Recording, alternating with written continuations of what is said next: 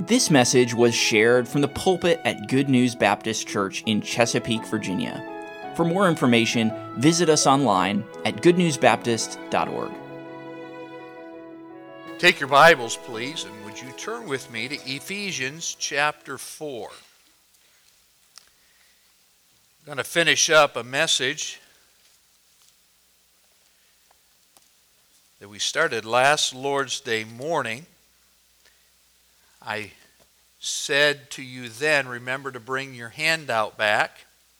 I won't ask how many of you came prepared for class. It's okay. All right? Some of you are ready. Some of you need the handout because you weren't here last week. Or just maybe you forgot. There's one benefit of those big Bible cases that zip. All right, have you seen some of those? Some folks walk into church, it's about this big, okay? Because sermons I preached 11 years ago, they still are hanging on to that stuff, all right? Probably not. But we do want to make sure as many of you can look at the handout as possible today. So the ushers are ready in the back. If you didn't get one last week, let's just word it that way, and you need one this morning, slip your hand up, all right? Pastor Ned needs one. I know that he wasn't here last week. Where's Deetra? All right. Hold it up until they can get to you. If you need a second copy, I'm not watching, all right, but you can wave at the usher too.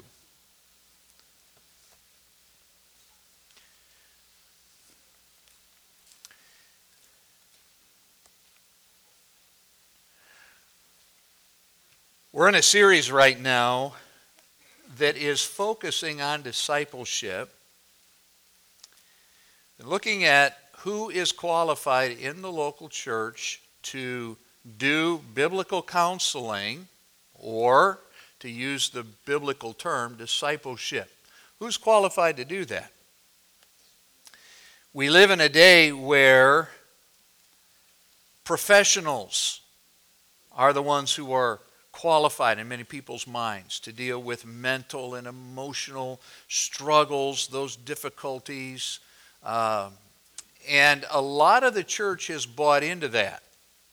You know, unless I've studied psychology, I really can't help another brother or sister in Christ. That's just not the case. You do realize there was a time on earth where there wasn't psychotherapy.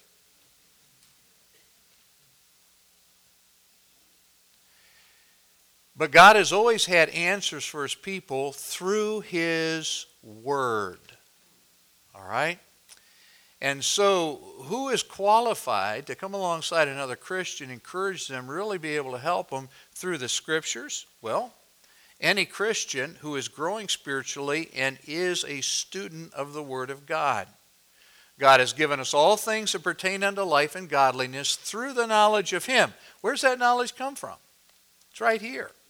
All right? Through the knowledge of Him. All Scripture is given by inspiration of God and is profitable.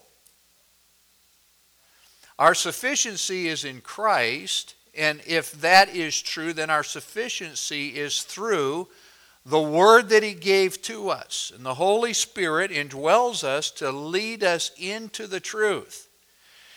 One of my goals in this series is to encourage you, help you to know that whatever we are facing in life, God has not just an answer, He has the answer. All right. Coming back to why the church is so important. The body of Christ. All right. Now, without being silly this morning, God has equipped your physical body if there's a need for the rest of the body to respond. You don't have to be connected to another body. Now, another body can come alongside, a doctor, a first responder, and help your body if it's struggling. But God, and we're going to see this in the Scripture, God has equipped your body to be able to handle infection, nerves to be able to help your hand that just touched that hot whatever to withdraw. God did that in the body to remind us that in the body of Christ We have the help we need through the indwelling Holy Spirit empowering the body. And so last Sunday we were looking at this truth, the necessity of the church in counseling, in discipleship. We started out in Luke's gospel, made some observations, and then we talked about the fact that the gospel, which is to be proclaimed and lived out in the church, that the gospel is really good news. It really is. I watched two searching souls last night bow their hearts, their heads, admit to God they were sinners, and invite Jesus Christ to be their Savior. That's what is needed for real difference and change. They were delivered last night and then empowered to be like Jesus. Now, in some churches, good news is not good news because there's no bad news. Churches have pastors, so-called, who won't preach the whole counsel of God, won't talk about sin. And so folks aren't getting help with their main issue. We gave some examples. But in some churches, good news is really good news because there is a Savior who forgives, delivers from sin. And we want to continue to remind everyone that that is the confidence that we have in Christ. There is no temptation taking you, but such as is common to man. But God is faithful, who will not allow you to be tempted, tested above that you're able, but will with the temptation provide a way of escape. That's a guarantee, that's a promise. Whether the enemy is internal or external. And then we also considered this. The local church is the right kind of church where the pastor and disciple makers are growing. Yes, Christians can come alongside other Christians and be a wonderful help as God works through them. But if you are not a believer where God is working through you, you have another agenda, you're depending on yourself, you're not seeing yourself in light of the Scripture, you're not going to be any help. In fact, I'll just be blunt, I love you, you need help. If you're depending on you in this world right now, you need help. You've got to see things differently. Things are rapidly approaching the return of our Lord. And I'd like to run down that trail this morning. But as a Christian, in your own life, you must honor God's word. Take heed, therefore, unto yourselves, Acts 20:28. And then, for pastors and disciple makers, we also must have a learner's spirit before God. And we talked about what that involves.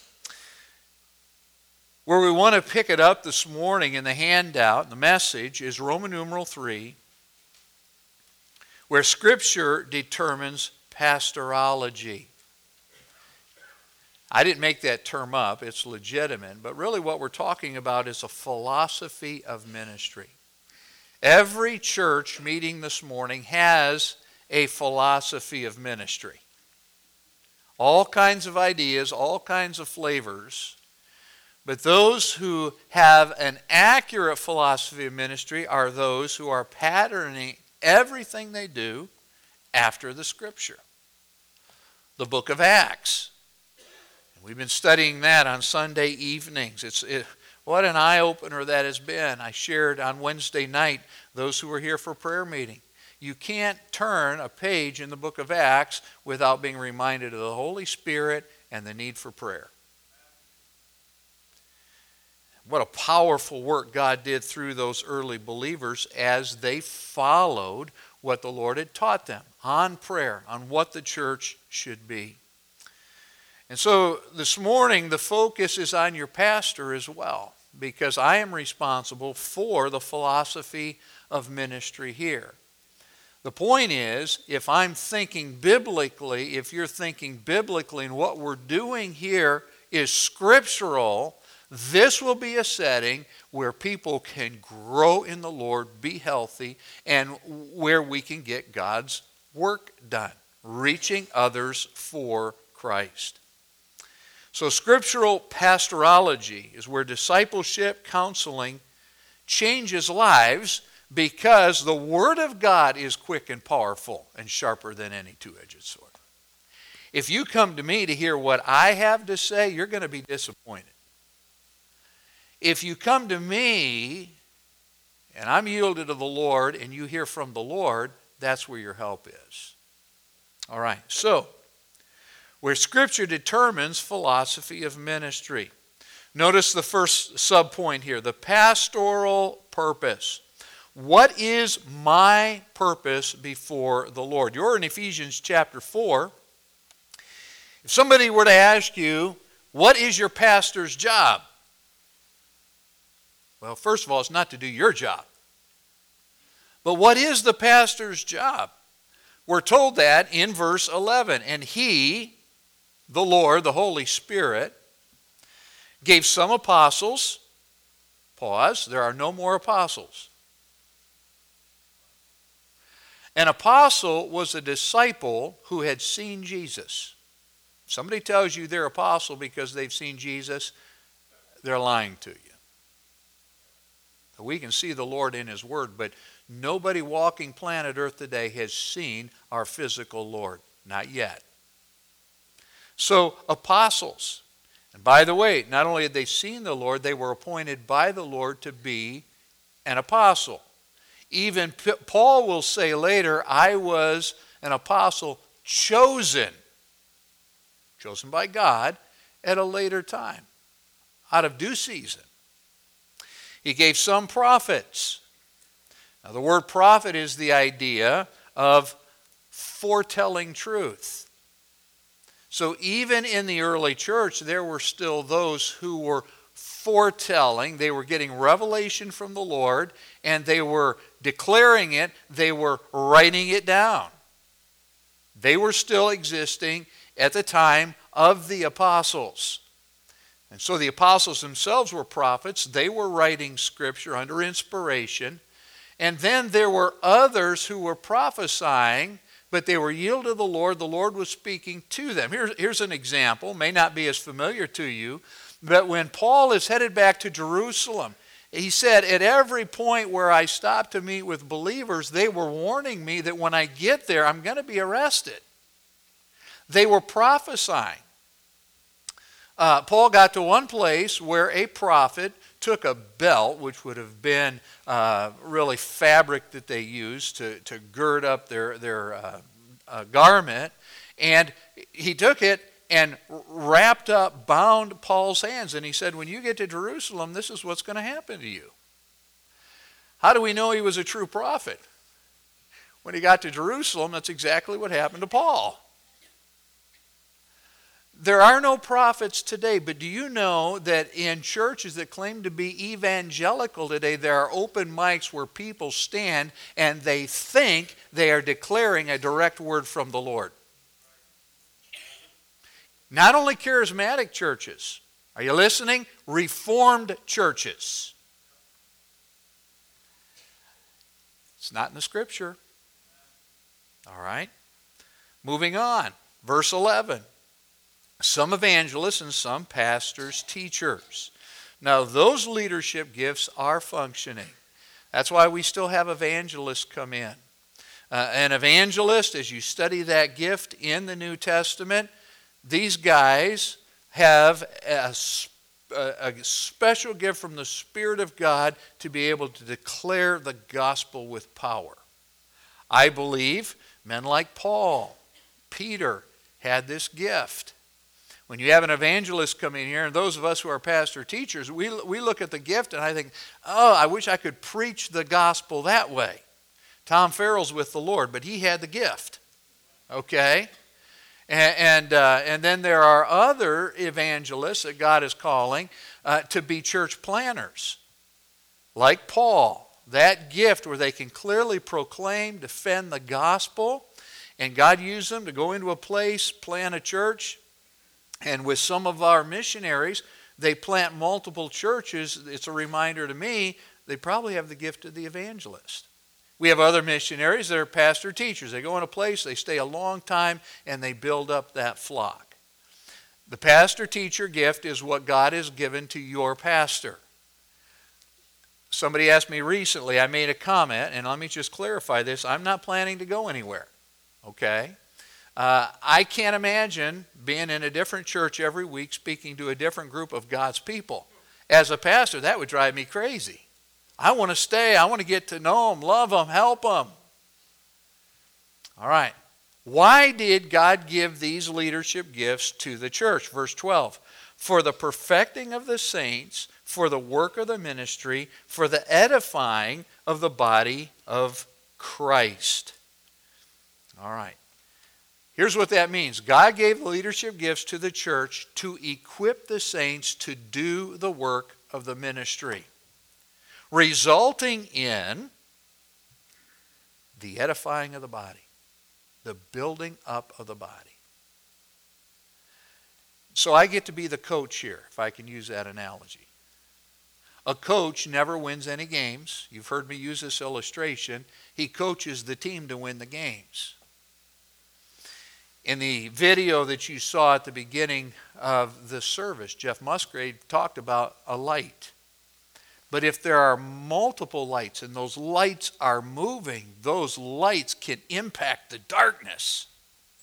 Whose responsibility is to help equip the saints to be the brightest light they can be for the Lord? I have that responsibility. And by the way, what I'm talking about is how you should be praying for me, to help equip the saints to do the work of the ministry. That is my purpose. In your notes, look at 1 Peter 5, 1 and 2. The elders, Peter says, which are among you, I exhort, who am also an elder. In our new member class, we talk about the fact that elder, bishop, overseer, all the same responsibility. Okay. As a pastor, those are my responsibilities. Presbyteros, elder, mature in the faith. Okay? Episkopos. All right, that is an administrator over the church, helping to administrate the important details. Overseer is our word pastor. So I'm to pastor, shepherd the flock, be not only a leader, but also a feeder and a protector. That's my responsibility. I'm also an elder and a witness of the sufferings of Christ, and also a partaker of the glory that shall be revealed. Now here is the pastor's job.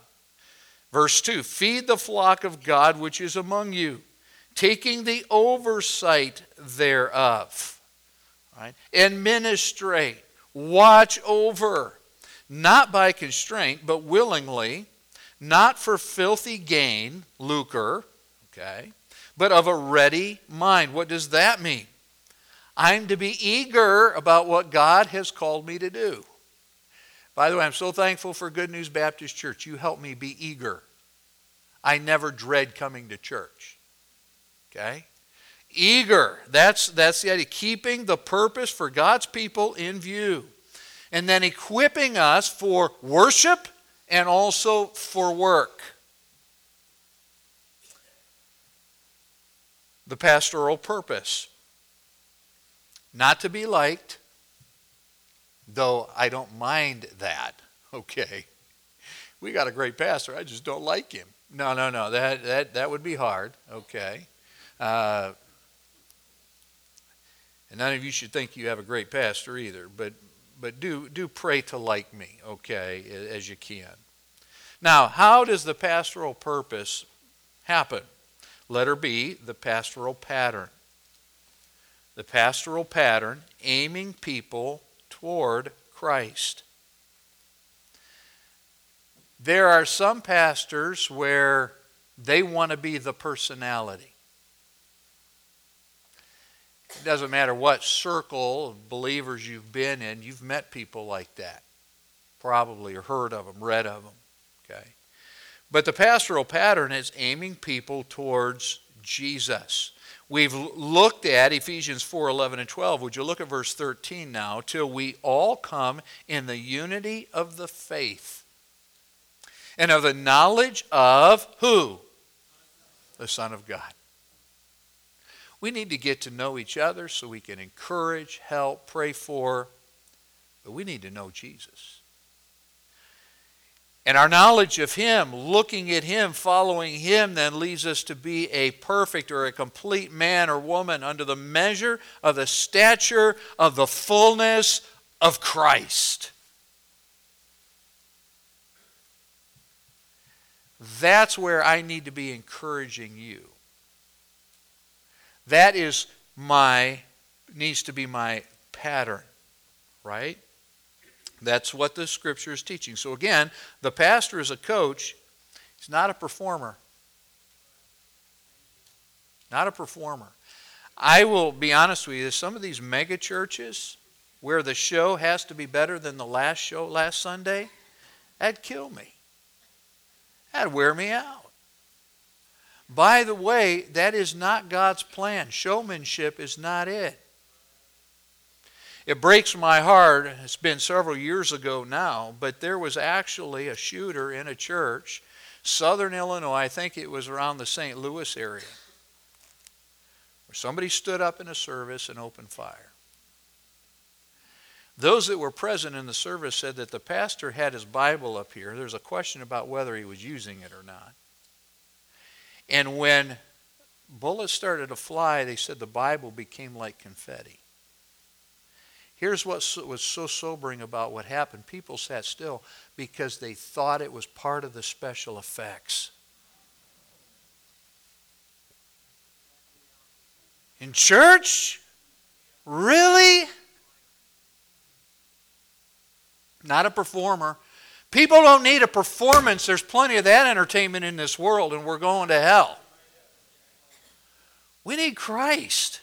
We need to be focused on Him. So the pastoral pattern, aiming people towards Jesus. Now here's the pastoral pitfall.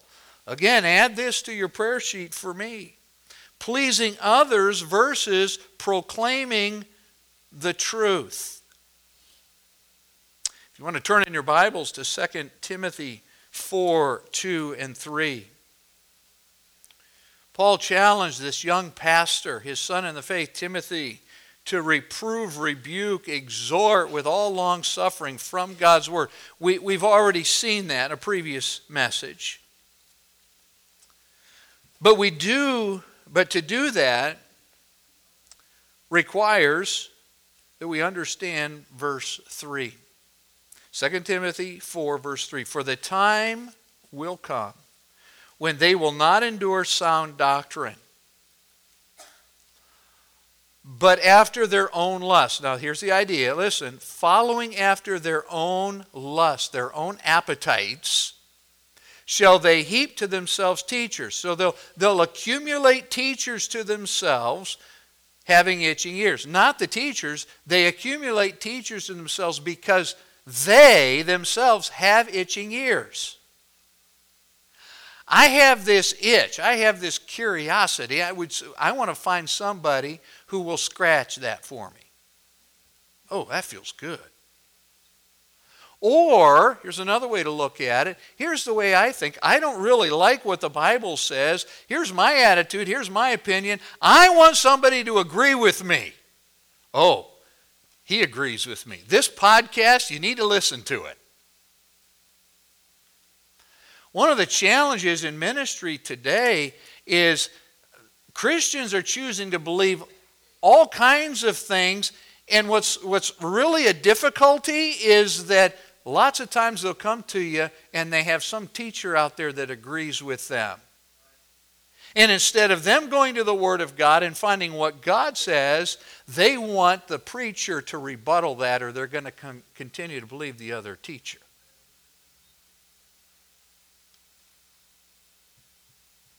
I don't know how many times I have said to folks, look, the burden of proof is on you. It's not on me. You're responsible for the truth. I don't have to prove anything to you. You have the Bible too. Now, I'll help you if you want help. But I'm not going to debate you on this particular point, whatever it is. All right? And so, accumulating teachers isn't necessarily the problem if they proclaim the truth. If you have other preachers that you're listening to and they're proclaiming the Word of God, and there's a lot of good preaching that you can find out there. Listen to it. Accumulating preachers who are going to feed you from the Bible, that's not wrong. The issue is, can you recognize if they are lying?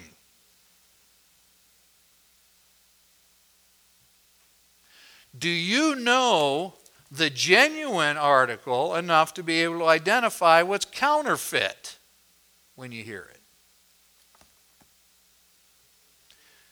Thou shalt know the truth, and the truth shall make you.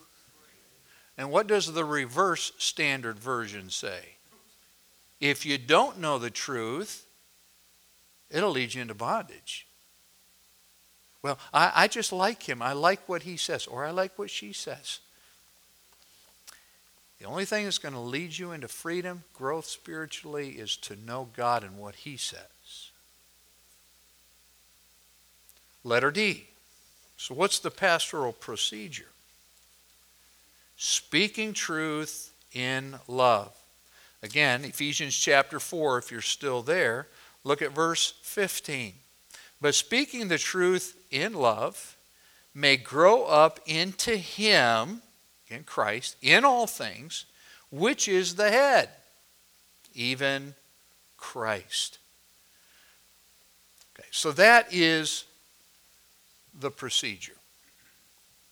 To speak the truth in love.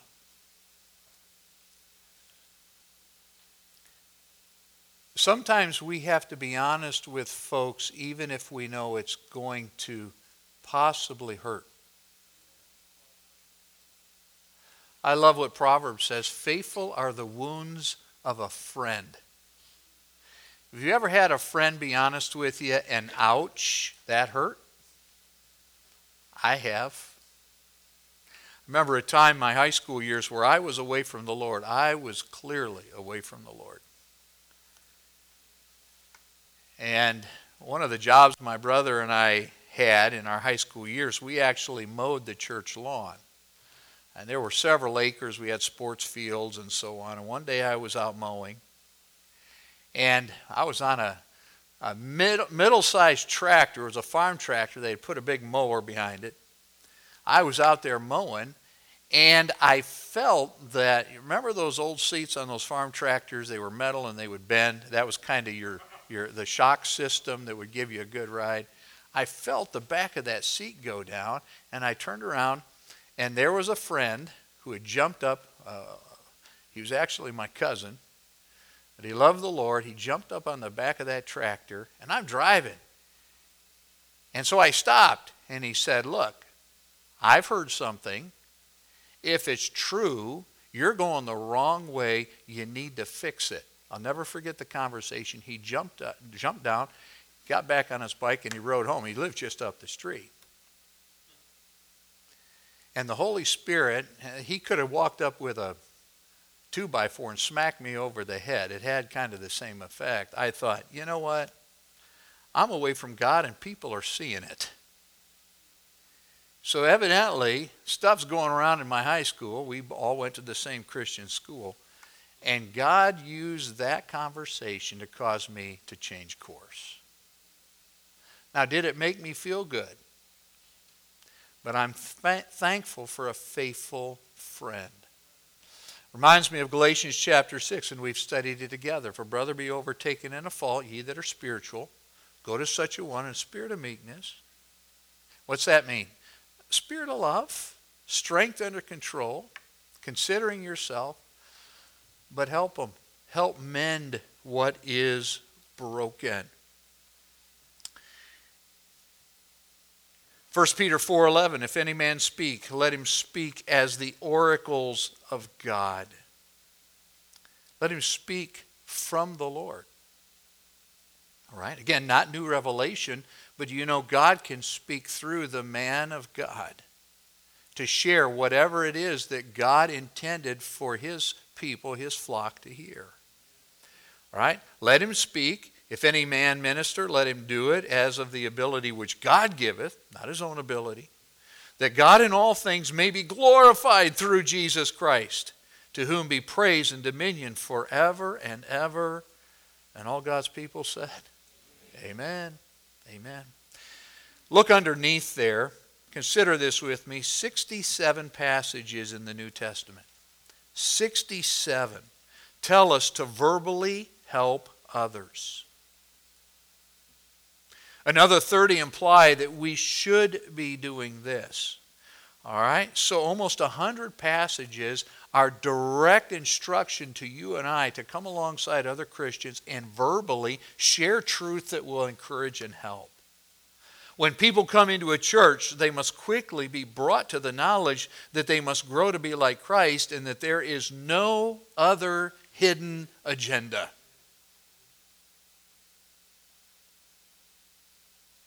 John Broadus, famous preacher from years gone by, Civil War veteran, Southern Baptist, who helped establish, what's the college just up the road from Bob Jones down there? Somebody help me. Furman. Yeah, it was helpful in starting Furman. Here's what he said. Preaching is inextricably linked to the life of the church. It was the proclaiming of the good news that brought the church into being, reference to Pentecost. Only the same proclamation can keep life in the church. The record of Christian history has been that the strength of the church is directly related to the strength of the what? The pulpit. Now, what happens when pastorology, philosophy of ministry, is biblical? What takes place? Letter E, the pastoral prophet, having a spiritually healthy church. Again, Ephesians 4, look at verse 16. From whom the whole body fitly joined together and compacted by that which every joint supplieth, according to the effective working in the measure of every part, making increase of the body unto the edifying of itself. And then we're reminded about love again. So think about this. Every joint, every part. I will emphasize it again. You may be new in our church. You may not have a visible role in the ministry that you do, but you are a vital part of the body here. Now, if you've withdrawn because the church doesn't need me, you're contradicting your Lord. He placed you in his body to have a part. Now, a part is, yes, you occupying a place in a pew on Sunday, but that's not the most important part.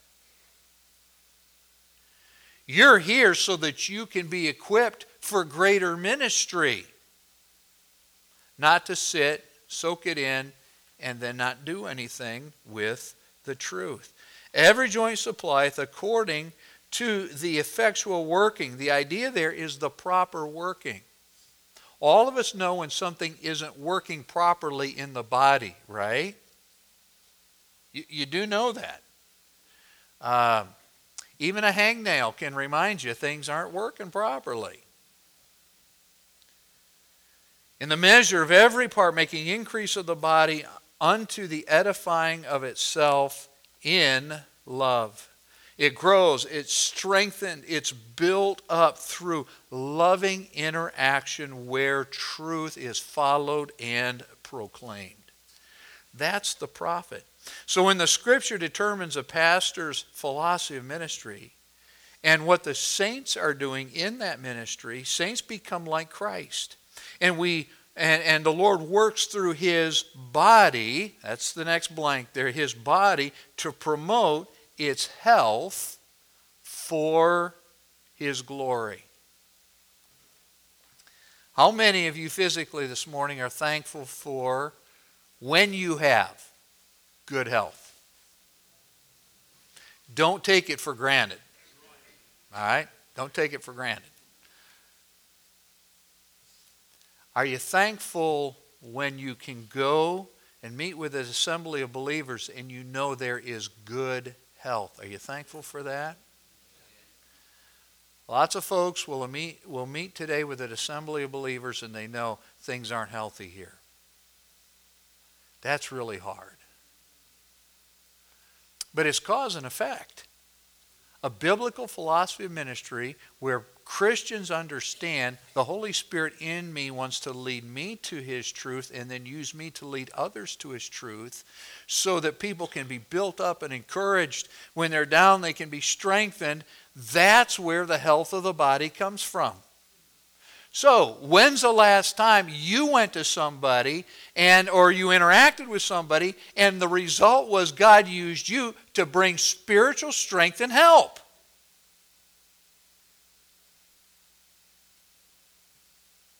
Now, there are parts of the body that are always drawing down on the body. You might know somebody like that. I'm really afraid to ask them how they're doing today. They might tell me again. And they're never encouraged in the Lord. It's always bad, bad, bad. God's called us to peace, not to that. And so ask God to use you to help encourage others. Promote health as God works through you for his glory. Let's conclude. To call yourself a Christian, while at the same time downplaying the church's importance in your development, reveals not simply a misunderstanding of the church, but a misunderstanding of what it means to be a Christian. I opened with that this morning in my comments. Some Christians have deceived themselves into thinking, I don't involve myself with the body of Christ because I'm so mature I don't need it. Let me give you a Southern Greek term, baloney. That's nonsense. No, you don't understand what it means to be a Christian unless assembling with the body is what you do because you understand what the Lord has said and how important it is to you. So, Christian, the church and your identity. The church and your maturity are, here's an important word, they're inseparable. They're inseparable. Let me close with this illustration. This week I got an email from a pastor friend in Pakistan. Now this is an example of how the internet can help you, can help me, find preachers that are proclaiming the Word of God. For years I interacted with this pastor in Pakistan, and I thought he was a student in a Bible college over in that region where I've taught a few times. In fact, I was the commencement speaker in this college on 2 different occasions. I thought I had met him there. And so one day I just got the nerve to ask him. I said, how did we meet? And I mentioned this Bible college. He said, I've never been to that college. He said, I found you on sermon audio and I started to listen to your messages and God just knit my heart with what you were teaching, your philosophy of ministry. That's how we know each other. So he got on the internet, found our church, our website, and he started to interact with me that way. I'm like, wow. This church, on a couple different occasions now, has sent this pastor funds, and we verified that he's the real thing. I can't go to him. I couldn't take a mission trip and go where he is at. Let me tell you, this week he sent me photos, and I'm glad I was sitting down. They are burning churches and the homes of Christians where he lives. One of the things I said back to him, are you safe? Are you okay? These pictures. And they're throwing the furniture and things that are in these places out into the street, and while they're burning the building, they're burning the things, the possessions of the church and the Christians. Wow. By the way, I heard from another pastor at the Bible college that I was at, Southern India, where they're sending graduates into regions where they're burning churches in India too. I heard a guy on the radio this week, and I about drove off the road. He said, I have Hindu friends, and I've never heard that they're violent. Buddy, you've never been to India. But here's what struck me as I thought about these pictures and as I interacted with this pastor. Will these Christians make it?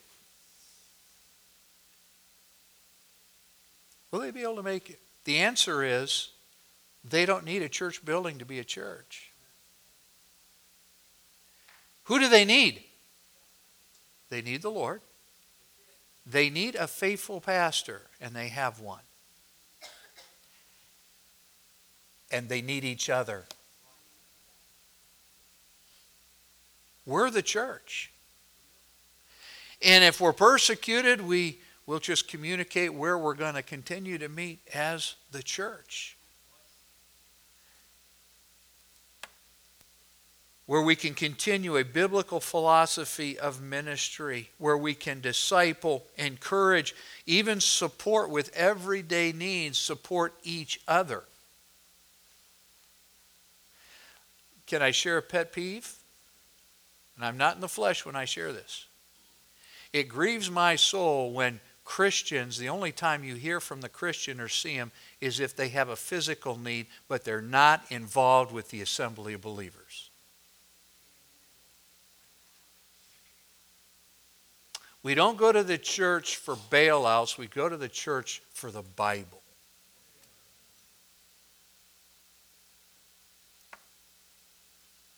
You need the body of Christ, and He's placed you there because as a Christian, we're essential to each other. So that's a biblical philosophy of ministry, and this concludes our team meeting this morning.